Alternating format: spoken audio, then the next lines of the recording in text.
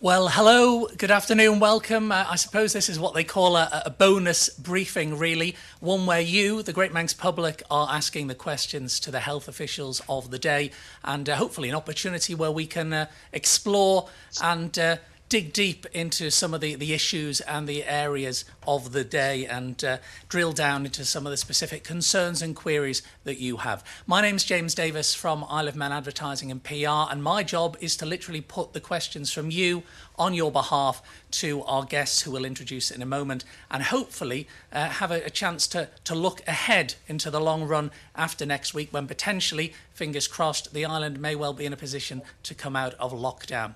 Without further ado, let us welcome our guests. I'm delighted to be joined by the Chief Executive of the Department of Health and Social Care, Catherine Magson, and the Director of Public Health, Dr. Henrietta Hewitt. Thank you, both of you, for your time. No strangers to this forum, of course. Our panellists are literally here to answer everything and anything within reason, as long as it's relevant, from you this afternoon. So no problem there. I'm told Brexit, the HS2 network and Liverpool's FA Cup run are out of the equation, but anything other than that is absolutely fine. I've not long seen them. There is an element of some repetition in some of the questions. So in a few of those, I will double up rather than ask virtually the identical question twice. But that aside, let us get going. And we'll start with Annette, if we may. She's been in touch. There's a vaccination query from her, and I'll put this to Dr. Hewitt to begin with, if I may. She says, why is the Isle of Man's vaccine rollout, in her words, so much slower than Guernsey's, an island nation with a smaller population than ours? Actually, I think that's more one for Catherine, because this is an operational issue that she'll be able to speak to. I do apologise, Catherine. Thank you, James. Yeah. In effect, we don't believe that actually our programme is behind. There's a recognition that we started effectively an operational week later than Guernsey, which may be driving some of the viewers' thinking and findings behind the way that they're viewing the numbers. But we absolutely, in starting this programme on the 4th of January, and that was the difference effectively of a week, I think we're really referring to. And the Minister's been really clear throughout that we will catch up, for want of a better word, and I actually do think that catch up will be within the next week. Is that we actually went through a very, very, very stringent process to ensure that all the paperwork was correct. Your listeners will be aware of the fact that actually we are reliant on the UK indemnity in relation to this vaccination on the Isle of Man. And in doing so, we didn't have all the paperwork in place in relation to starting this just before Christmas.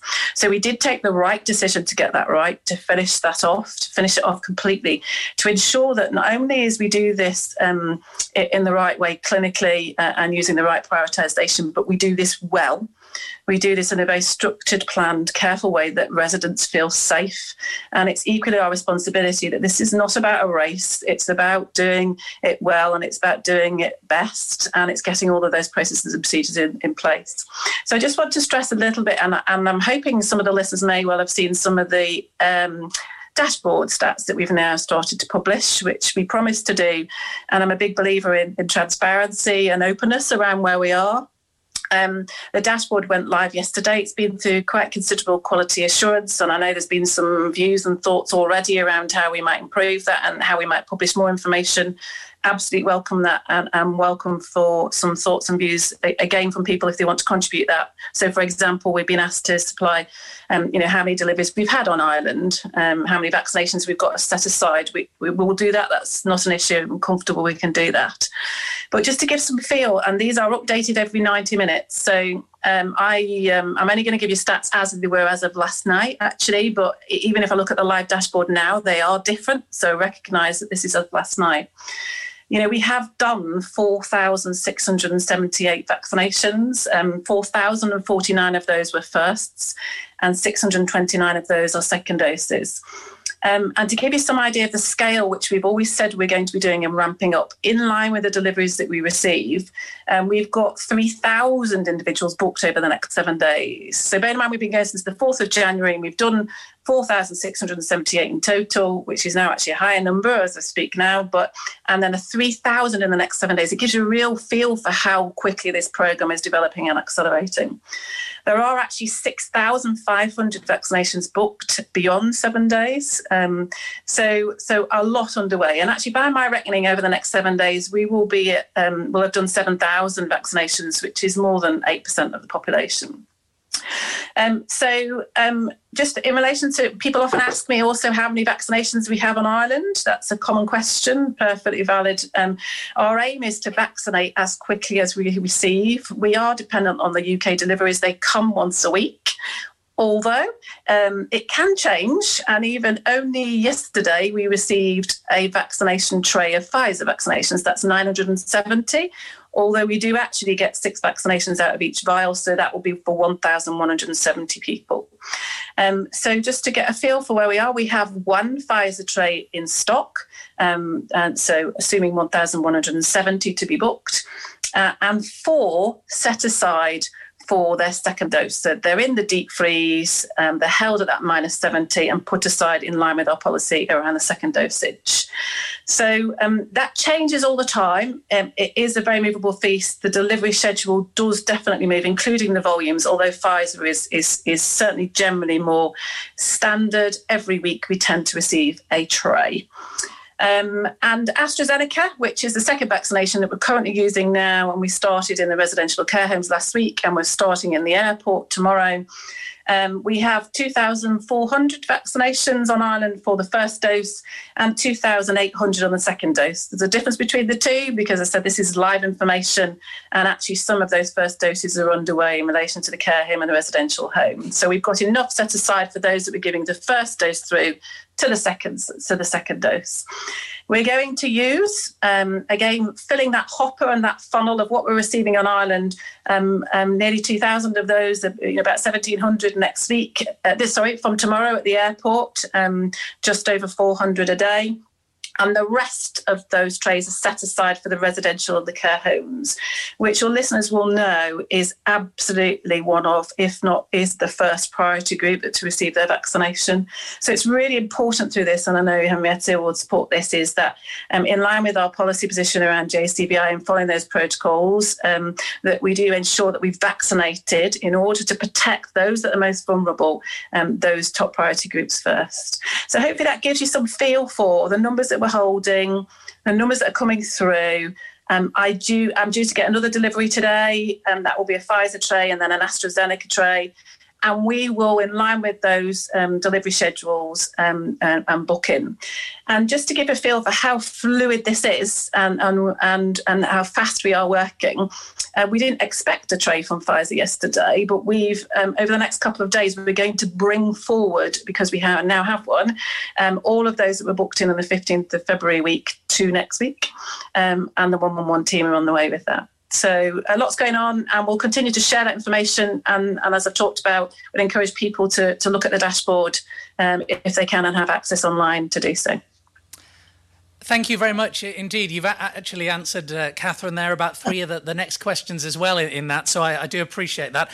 So if I don't bring your question to the panel, please understand it's because that they have been answered in that fairly articulate and lengthy answer. Leslie, just on top of that, really moving on slightly, is just querying. He says, considering the vaccine doesn't prevent individuals from catching the virus or indeed passing it on, he's just questioning what the advantages are of having it. I know this has been answered before, but just for Leslie's purposes and anyone else interested, if you would give an answer to that, please. Yes, so again, between the two of us, I think Henrietta would be best to answer that from a public health perspective, if that's okay. Yes, I think there's some confusion in the question because it confuses what we know with what we don't know. And what we know is the results that have been published from the phase 3 trials that were done on these vaccines. And they measured certain things and they got results about those certain things. So that is what we know. And that is that both these vaccines very significantly prevent people becoming ill, and more specifically seriously ill, with COVID-19. What we don't know is whether it stops them being infected. These are vaccines. They do stimulate an immune response. So they do stimulate the recipient to produce both an antibody and a cellular immunity response, which targets the spike protein on the virus and clearly makes it much, much, much, much less likely to cause you to be ill to any extent with COVID-19. Over the coming months, as more and more people are vaccinated and more long-term follow-up is available, we will begin to understand whether it stops people transmitting the virus to other people and whether it stops them becoming infected. But we don't know that yet. Thank you. Moving on, John is trying to understand, aren't we all, John? John's trying to understand where we go once the population of the Isle of Man is vaccinated. In terms of, he says it appears inevitable that annual vaccination may well become the norm for many, with the attendant pressure on the health service, of course. However, he says even if it transpires that the vaccines do suppress transmission and achieve the principal objective of saving lives, there'll still be a small percentage, he wonders, of vaccinated people who remain vulnerable, for whom the jab is not effective. So his question is, will the number of people who remain vulnerable, will that be low enough so as to not overwhelm our health service? The best case scenario is that we can get about 80% of the population vaccinated and protected. So in the 20%, you'll have the people that have said they don't want a vaccine for whatever reason, but non-clinical reasons, and also the people who either can't have it for a clinical reason or because of their clinical condition do not make a good response to the vaccine. And typically that would be people who are immunosuppressed. Their immune system is not able to mount that response to the vaccine. So that's what we're trying to aim for, 80% really of coverage of people who can be protected. And that we will hope, but obviously we have to wait until we see what happens, will enable us to reach a sort of equilibrium where the levels of the virus, the severity of the illness it causes, and the pressure on the health service will all be balanceable. Thank you very much indeed. Just as a supplementary to that, John is asking, will the opening of the borders ultimately to all, allowing potential new and harmful strains of the virus to enter the island, negate all that's been achieved and is going to be achieved? That is another unknown. Obviously, there are 3 variants of concern that are being talked about at the moment. One of those emerged in the UK. It looks as if it's more transmissible. There is some emerging evidence, which is not yet certain, that it may cause more serious illness. At the minute, it looks as if the vaccines we have are still effective against it. Then we have the other 2 variants. One is a South African variant, which has been detected in the UK. And that also looks as if there may be issues with immunity there, that the vaccines may not entirely work against it. And then the third one is a Brazilian variant. There have been 2 Brazilian variants, in fact. This is the second, the most recent. That has not yet been detected in the UK, but it has been detected in people who travelled from Brazil to Japan. And again, early work indicates that there may be an issue there about immunity. But all of that is currently being studied in depth by the vaccine manufacturers. And also in other studies to look at whether people who have natural immunity because they were infected by other strains, whether that cross covers for these new strains or not. So all of that is work in progress, and we don't know the answers to it yet, but it is something that is obviously of concern.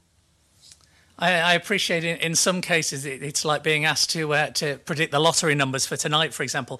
I know it's not definitive, but is there a point where enough of the island's population will have been vaccinated, where health chiefs, and by that I mean yourselves and others, will recommend to government that border restrictions be eased?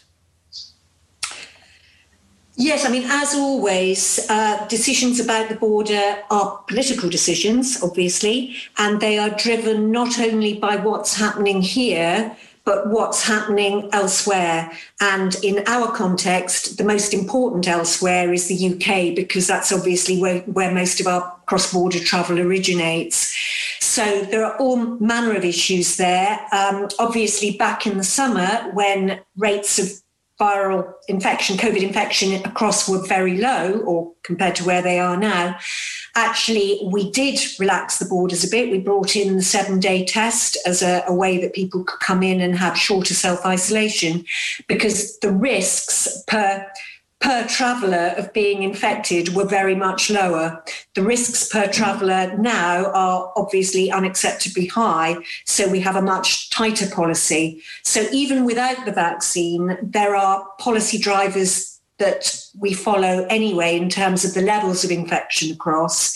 And now added to that, we have, monitoring the situation regarding new variants and what we're learning about them, and also the situation regarding vaccine uptake, coverage and effectiveness. And thank you. And just further to that, is there a known, some form of scientific modelling or a known percentage or benchmark by which you will use that to assess the infection rates in the UK and beyond and make that decision, or certainly recommend to the politicians? Well, that's simply based on the infection rate per 100,000 across, and then prorating that to the number of people that come across the border. And obviously that would change depending on border policy, whether we've opened up the borders or whether we haven't. And then from that, the number of infected persons that we would expect to come across based on the prevalent infection rate at the time. Thank you very much. That's very helpful. Thank you. Solomon has a point here, just moving slightly off topic. He wants to know, how can we stop what has happened in Guernsey this last few days happening here? Simple answer, we can't. We were almost like Guernsey just into the new year, as people will remember, when we had a really quite significant cluster. We're still doing the final analysis on it to really understand where it came from, but at the moment we're pretty confident it came from a travel episode, so we know how it got in. Guernsey are one step further down the line of uncertainty, if you like, in that at the moment they can't link their cluster to a travel event. And that means that whereas for us, we were lucky because by the time we managed to identify the issue, we'd got, if you like, one line of transmission, and we just had to follow that through with rigorous contact tracing and testing. For them, they've potentially got, a whole range of different lines of transmission that could be going all over the place in the community. And I think probably the kind of the illustration for that is something like a moorland fire, where you don't maybe even know it started because it started, you didn't spot it, it got in under the peat layers, and it's actually burning its way along under the peat layers, and then every so often it'll find a thin bit and it'll pop up and cause a little blaze. And when you've got the widespread community transmission and you can't link it back to one chain and one travel event, then that's effectively what you've got. And that's a very difficult one to deal with. So Guernsey are doing absolutely what they should be doing. They're doing very, very widespread testing at huge levels to try and find out everywhere where this could be, and then close it down through contact tracing, self-isolation, and so on. But yes, there, but for the grace of God is what we have to say on that. Any views on another point that's been raised on travel passports? I suppose this is a political one, really. It looks increasingly that most countries will require some sort of proof ultimately for being negative for COVID before entry is permitted. So could travel passports become the norm, especially if you want travel insurance? It is a political one in a way, but it's being asked, so I thought I'd put it to you. Well, I think that's probably another one that I can pick up. I'm not sure there whether you're talking about a passport based on a certificate of vaccination or a certificate that says you've just had a negative COVID test. I suspect they mean the latter. The negative COVID test. Okay, the problem with that is it's snapshot. All it means is that at the moment that you had that test, you were not shedding virus. you could already have been infected and be incubating. And the test won't prove you're not. So I think the issue with those tests, insofar as they're useful, they are useful as a red light test. So if you test positive, you don't travel. But if you're negative, you travel, but it's not a guarantee to the place you're going that you aren't incubating and aren't going to proceed to be infectious and infect people once you've got there. Now, if you are talking about travel between countries which both have circulating COVID at quite high levels, then actually that's quite a benefit. You may be grateful not to get a few extra positive cases. And if you still get a few cases that weren't positive when they tested, you don't really mind because it won't make a huge difference to your overall situation. For us, going for elimination, it would make a huge difference. We've only got to get one person across the border who goes about their business without any self-isolation, and they could spread it everywhere. We could be in a very bad position very quickly. So that's the issue with those tests, really. They don't guarantee that you are negative. They will tell you if you're positive, then you don't travel. But for elimination, somebody who just might be incubating, we can't take that risk. We would still have to do the self-isolation and the testing regime here, and the passport or certificate wouldn't get the person out of that. Very helpful. Thank you very much. Just back to the vaccine slightly, a question from John here. His question relates to the current vaccination numbers and simply ask, are you going to achieve your target, the island's target, to have everyone on the island vaccinated by September? I think he's questioning at the current rate, is it really achievable? Yeah, so just to reaffirm, yes, absolutely, we believe that we can meet that vaccination schedule, subject to those vaccination numbers of the entire population in line with the timescales that we've set. It is absolutely subject to delivery of the vaccination schedules that we're expected to receive on Ireland. We are dependent on those supplies and will continue to be so. It does change, as I've talked about earlier, but we believe that we can meet that requirement, yeah. Thank you. Interestingly, I see the UK has missed its targets on successive days, as well. If we were outside the UK vaccine programme, Robert asks, what is stopping the government from trying to source vaccines from other suppliers, i.e. Russia, India, for example?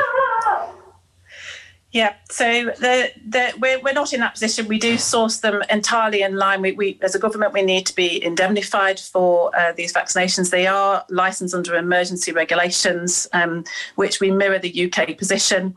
And we're directly related to how the UK sources these vaccinations. Clearly, as a very small island, we don't have the ability, the scale to be able to do that. And the indemnity and everything that sits behind it all features through that chain. So our source will be through the UK. We have been given those assurances in line with our percentage of the population, which is 0.13%. We are receiving those supplies as expected. And again, we had a surprise supply this week, and it may fluctuate. We're monitoring it carefully, but we will resource up according to what we receive in line with the predicted delivery schedules. Thank you. Let's move on to Eileen, because thanks for your question, Eileen. Simply, she wants to know how you reach the decision to decide the order of call-up for vaccines. She's asking, is it by date of birth? Is it by month? Is it alphabetically from a list compiled from where? I'm sure there is a foundation and a structure behind it. Yes, that's really it's important to answer. Yes, so we do. We've been using the JCVI protocols, which I think have been widely publicised. They are UK priorities that are set. Again, there's a huge infrastructure behind of clinicians, medics, scientists and professionals that have determined these priority groups. We mirror those. That's a policy decision of the department, and we'll continue to do so in line with the science and the evidence that's coming through. So if they change, then we'll continue to review that and make those changes accordingly. So we follow those to the letter. And in doing so, you'll have heard that the key priority is to vaccinate the top 2 priority groups first. So ultimately, the first group is those in residential and care homes. We weren't able to start those first because the Pfizer vaccine itself was impossible under our legislation to be able to pack down. Scotland were able to do that, but not England and other parts of the UK and the Crown dependencies. So we have started using Pfizer with the second group. But as soon as AstraZeneca arrived and those documentation was ready, then we started with the AstraZeneca vaccine in the residential and care homes. So the top priority group is residential care homes and those that work in those settings.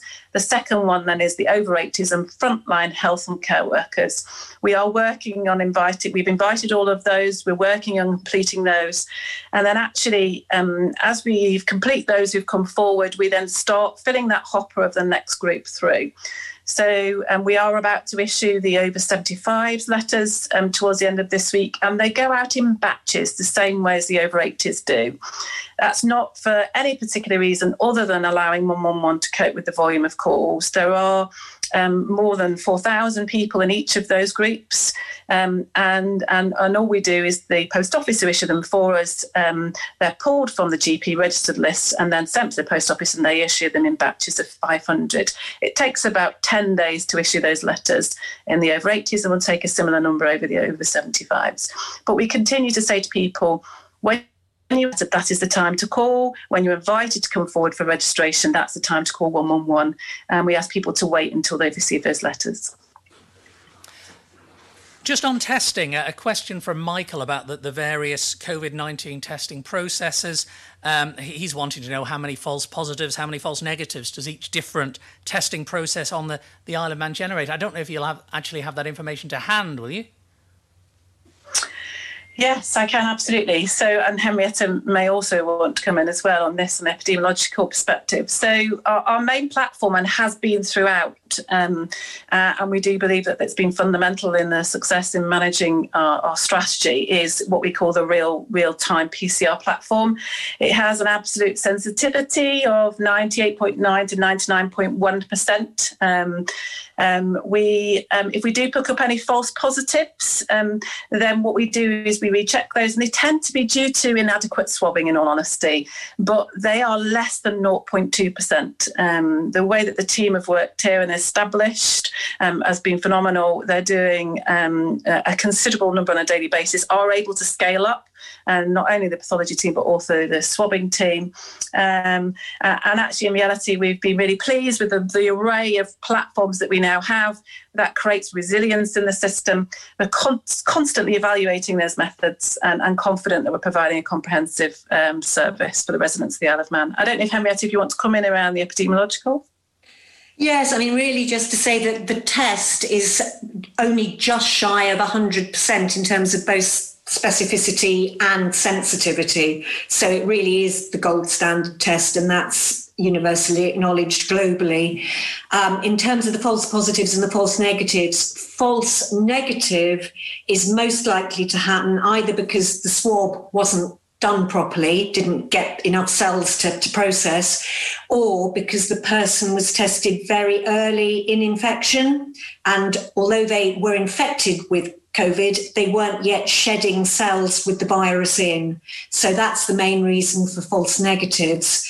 And false positives, that would generally be, an issue like a mix-up of swabs or something of that sort. But that's not an issue that we have had any issues with here at all, fortunately. It's a very well-managed process.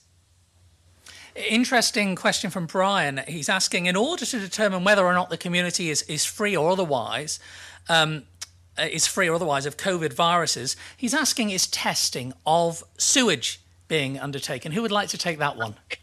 I'll take that one because actually it's an absolutely fascinating topic. This is wastewater testing.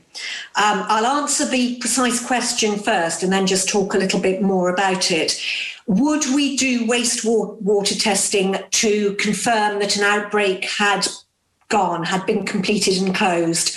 No, we wouldn't. And this is the reason. Wastewater testing is designed to pick up virus that's been shed from the body in a number of ways, but the main way, obviously, given the nature of it, is in feces.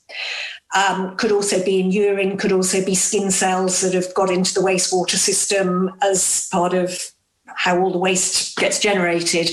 But those sources, all of them, are likely to continue shedding bits of dead cell and dead virus that would still be detectable quite a long time after active infection and the risk of active infection had gone. So it wouldn't really help us to say, had we closed down our outbreak, because we might go on seeing that for a long, long time. We don't actually do any wastewater testing on the island at the moment, and there are a number of reasons for that. Firstly, it's technically quite complex. That may change because there is a lot of work going on to develop sort of automated platforms for doing this, which will make it a whole lot more straightforward. And also there are some unanswered issues about where in the wastewater system is the best place to do your routine monitoring and testing. There are also things that we don't know in terms of what are the questions that this kind of additional surveillance would help us to answer. Now, it may be that actually wastewater surveillance is a good early warning system. So possibly it might begin to show us early signs of infection before that actually translates into symptomatic cases that present for testing. We don't know that yet. It could be. The other thing it could be is really just an adjunct to understanding what's going on in terms of a symptomatic outbreak, potentially using geographical results from wastewater testing to say, actually, hey, you need to get over to that area and do some extra surveillance, extra testing there, because we're seeing quite a lot in the water here, but it's not coming forward in the test results. So those are the ways it may be useful, but how it will be useful and how it's best to do that, how it can be cost effective to do that, we're not clear on yet. And actually, there are a lot of pilots going on across the UK to try and answer some of those questions. And some other countries are also doing similar work. Australia is one. And so we're looking at the results as they come from those places to see whether it would be a useful and a cost-effective adjunct for us here. It's something I'm sure the majority that the public wouldn't have even considered. So thank you for the answer. Thank you for the question. From testing to shielding, Keith is asking, given the virulence of the new variant and how easily it could reappear in the community, would you advise the elderly and the vulnerable to continue shielding for at least 2 weeks following their first COVID jab to allow time for a level of immunity to be built up? I think to an extent that depends on the overall context. If we're confident that we have returned to a locally COVID-free situation, the strength of any advice for people in the clinically very vulnerable group to continue shielding, the strength of that advice comes down because effectively we are not concerned that there is much that they have to shield from. This is really where we get into how people feel about things themselves, how they assess the risks to themselves and what they're going to feel comfortable with. The questioner is absolutely right that it takes about 2 weeks to develop the immunity following the first vaccination. So if people feel that they would be more comfortable to, continue shielding or partially shielding until that time, regardless of the level of risk on island, then that's a decision for them to make. Just a general point that's being raised here before we move on. It's not a medical question, it's not a political question either, but rightly or wrongly, do either of you sense a less tolerant, more critical, aggressive approach and mood amongst the public this time? And I appreciate a lot of comments on social media, far from reflects all of the public, but in some areas we see and hear, it seems to be we hear and see much less of the wonderful community spirit and collective effort we had last spring. Just a thought, an observation from a listener, a viewer, but I just want to share that with you because obviously you both hear and read a lot. You get a lot of feedback.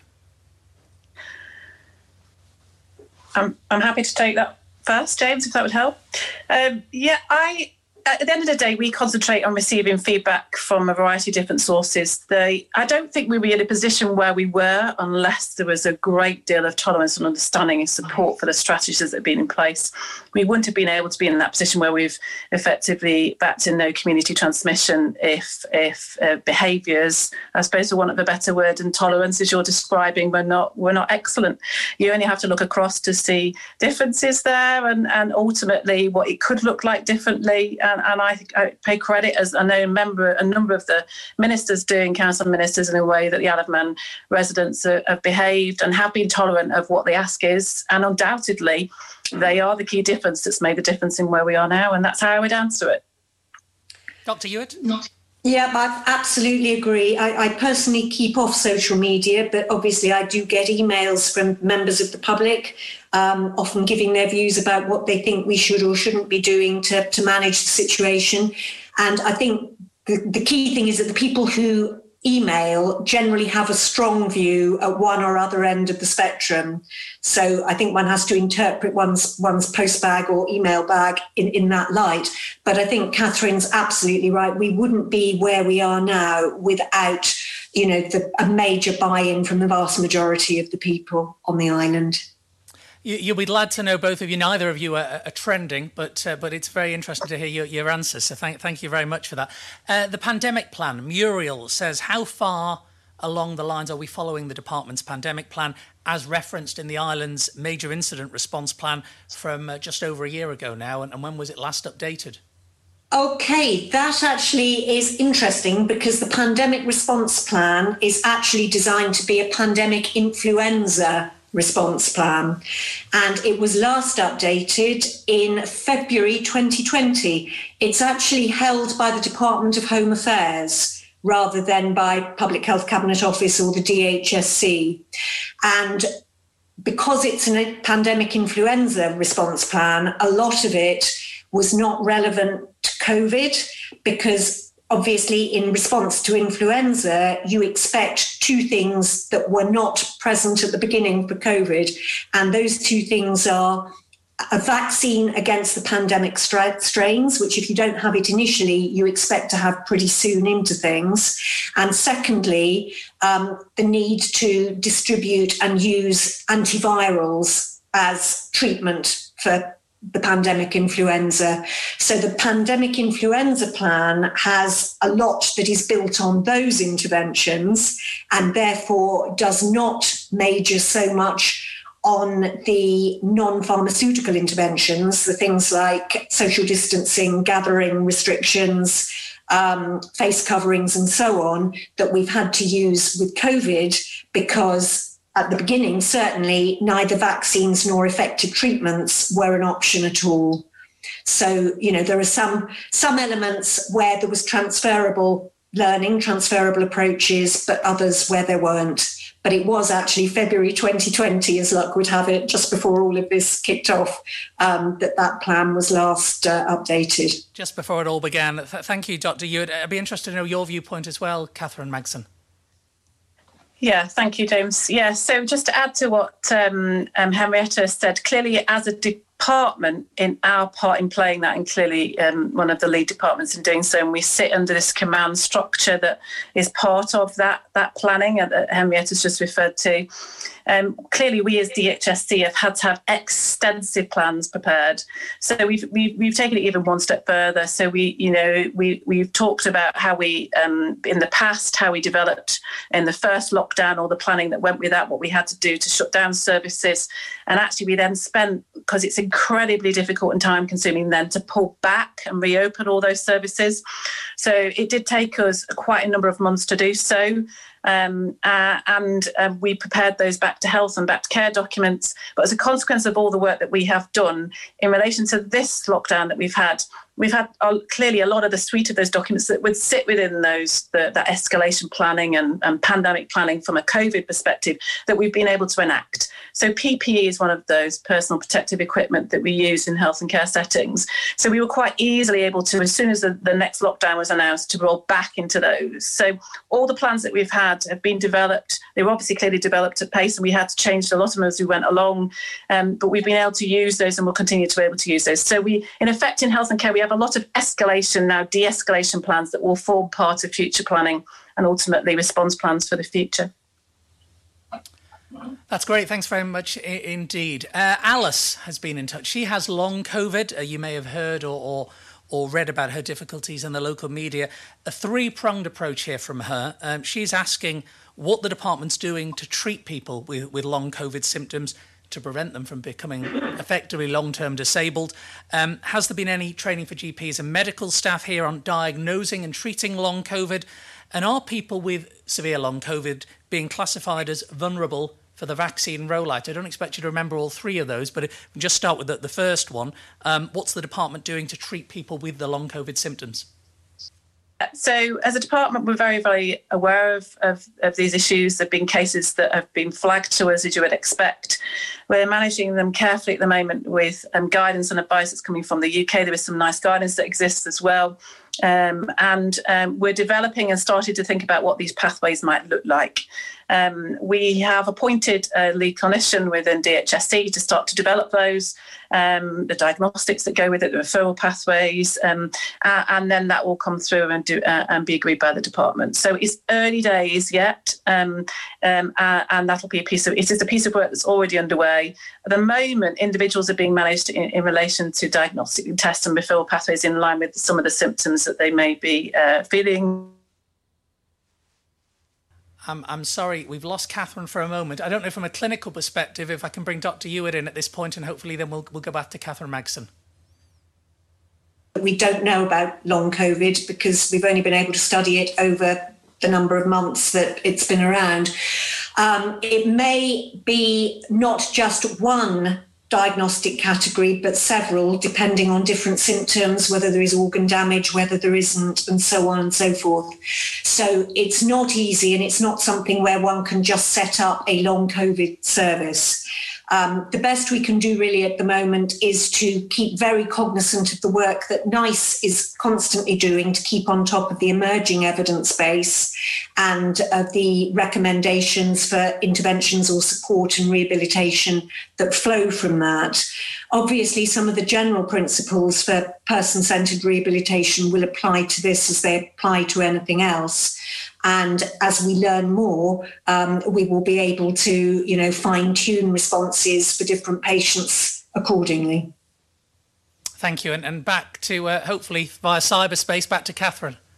Yeah, thank you, James. So, and we have agreed, similar to what then Henrietta was just talking about, was trying to get across, is that we have a lead clinician appointed to start to look at those and develop that, look at the evidence, look at the NICE guidance and determine how we might manage this in the future. So I agree entirely with Henrietta, and that's our approach.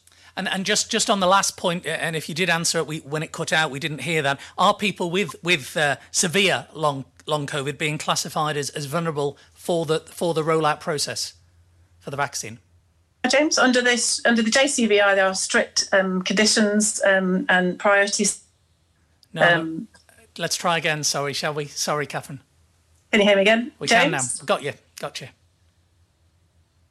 But not for long, it would seem. So perhaps we'll come back to that question when the links are a bit clearer.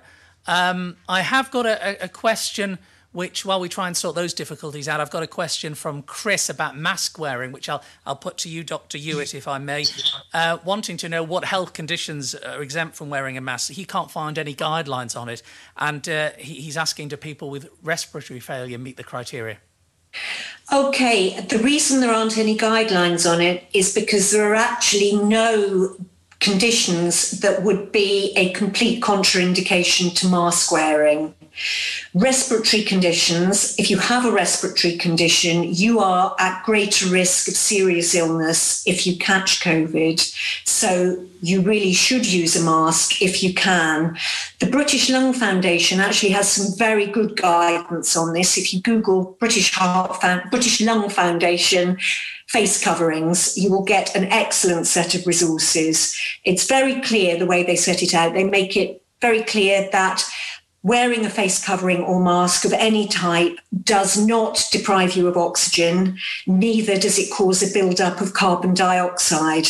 So if you possibly can wear a face covering, you should. And if you've got an underlying condition like a respiratory condition or a heart condition, diabetes, or any of the other things that make you clinically vulnerable, you really should, if you can, wear a face covering.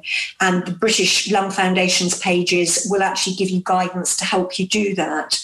Some people, however, find it actually very anxiety provoking to have a face covering. That may be because as they perceive it, it affects the way they can breathe, or it may be because they have something else going on, like a post-traumatic stress disorder, where anything on their face is actually a trigger for very, very severe anxiety.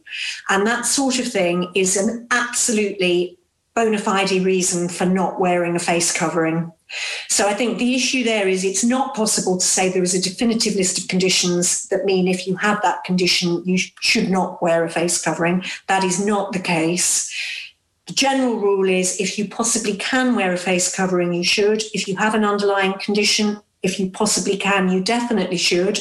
And the British Lung Foundation, and I think probably the British Heart Foundation and others, have very good guidance that will give you tips and, things that you can do to help you feel more comfortable with a face covering. But at the end of the day, if you feel you absolutely can't and the distress it's causing you is just too great, then you do not need to wear one. The British Lung Foundation does actually have some sort of resources online that you can download, for example, onto your phone, which will say, I do not wear a face covering because, I can't. I forget exactly what the wording is. So if anybody feels, uncomfortable, at risk of being challenged, then if you want to download something like that onto your phone and just show it to people, that's absolutely fine. I think Minister Ashford has actually done a very good job of repeatedly saying, please don't stigmatise people who don't wear face coverings, because they probably have a very good reason for not doing so. So that's it, really. There is no hard and fast list of conditions, but some people, for a variety of reasons, may just find it impossible to use a face covering. Interestingly, if no one has studied the effects of long-term mask wearing and the risks, have there been any studies which show whether social distancing actually works or how effective it is? Do you know, just out of interest? Yes. Now, this is very, very interesting, because if you try and do single intervention studies, it's damn difficult. It's difficult enough to try and do randomized controlled trials where the intervention is swallow one tablet once a day. Even when you're trying to get people to do that, they don't do it. They forget to take it. They take 2 on one day and then no more for a week. And that's under trial conditions when people are really, really motivated and they really, really want to do it.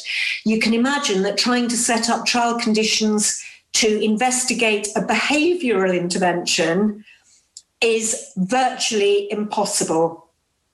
However, there are studies, and lots of them, and as with any studies, actually, some will show it's the best thing since sliced bread, another will show it's absolute rubbish, and then there'll be loads of others that cluster in the middle of that.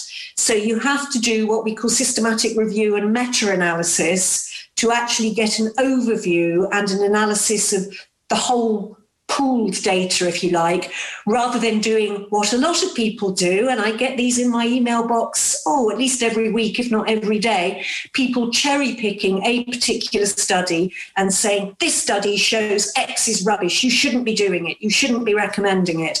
And actually, you cannot draw conclusions from one study. Even if it appears to be a gold standard quality study, there will still be limitations to it. And as I say, when you're looking at anything that is a behavioural intervention, the issues about getting a quality study are even greater. And in fact, when you're looking at transmission of a virus, you're not only looking at behaviour, you're looking at behaviours against the context of the background level of virus that was there in the first place. I think what we do know is that respiratory viruses overwhelmingly pass by droplet spread from person to person. So the bottom line is, if you do not mix with anybody else, you will neither catch nor transmit the virus. But obviously we can't live like that. We do know that there is no single silver bullet intervention. Rather, we've got what is usually described as a Swiss cheese model, which is lots of slices of cheese. Each slice represents a different intervention. So one slice would be social distancing, one slice would be face coverings, one slice would be reduced numbers at gatherings, etc., etc. And all of those, if you line them up, you get the Swiss cheese thing where there is no straight line through that the virus can go through. there are bits where the virus is going to fall off each time. So we need to be doing all of those things all of the time. And that is difficult when it comes down to behaviour. But that is really the bottom line on this if we want to reduce the transmission of a respiratory virus. Thank you. I do like the Swiss cheese analogy. Very, very, very helpful. Thank you. Third time lucky, fingers crossed. Yeah, back to Catherine Magson. People severe long COVID, are they being classified as vulnerable for vaccine rollout? So we get a quick answer so we don't lose signal. So effectively, we're starting the over 75s at the end of this week, inviting those, as we said, please wait till you have your letter before calling. And the next suite after that will be those that are under the JCVI priorities vulnerable. There is a distinct list and the GP will decide. We're asking them to start gathering that information at the moment. Then they will advise us and will issue those letters accordingly. Thank you. And we are virtually out of time, but I just want to put one more point to you, Ms Magson, if I may. Quite rightly, we've been COVID-focused for many months now. But Rob says this has been at the expense of particularly cancer testing, treatment. It'll sadly result, of course, it has already in cases not being identified quickly enough and poorer outcomes for those who miss treatments. He's asking, how is the department addressing what is clearly part of the hidden costs of this pandemic? Excellent question, and one I'm sure that will be down to many studies around the world in reality of the impact of COVID and long-term impact of the COVID. I think we should start from the concept of we're extremely lucky on the island of, and we've talked about earlier on in this session actually about where we are. That has allowed us, in effect, to keep the majority of our services open for pretty much now for over 6 months since the first lockdown. We've continued throughout the second lockdown to keep as much business as usual as we can. There's been a slight reduction in footfall, but our main change actually in this last lockdown, which we're very conscious of, is the elective programme, and that's the inpatient elective programme.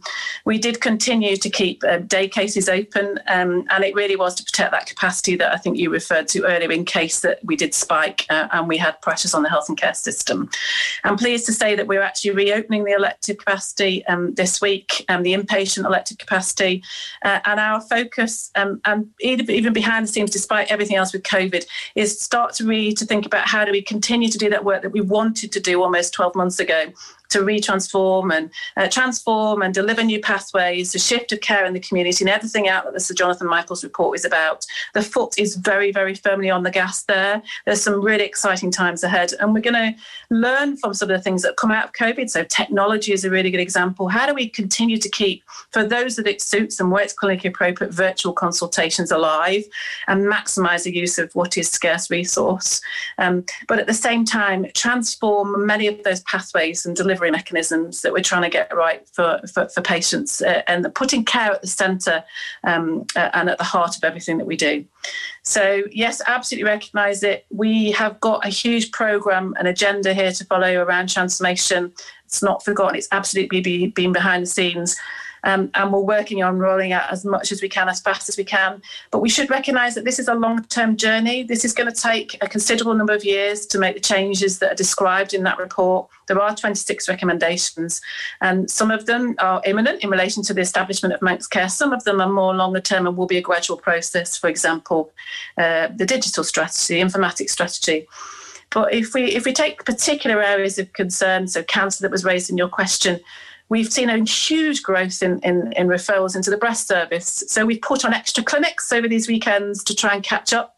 And we'll continue to be fleet of foot and move in that way as best as we can to make sure that we're keeping residents as safe as we can as we develop these future pathways as we move forward.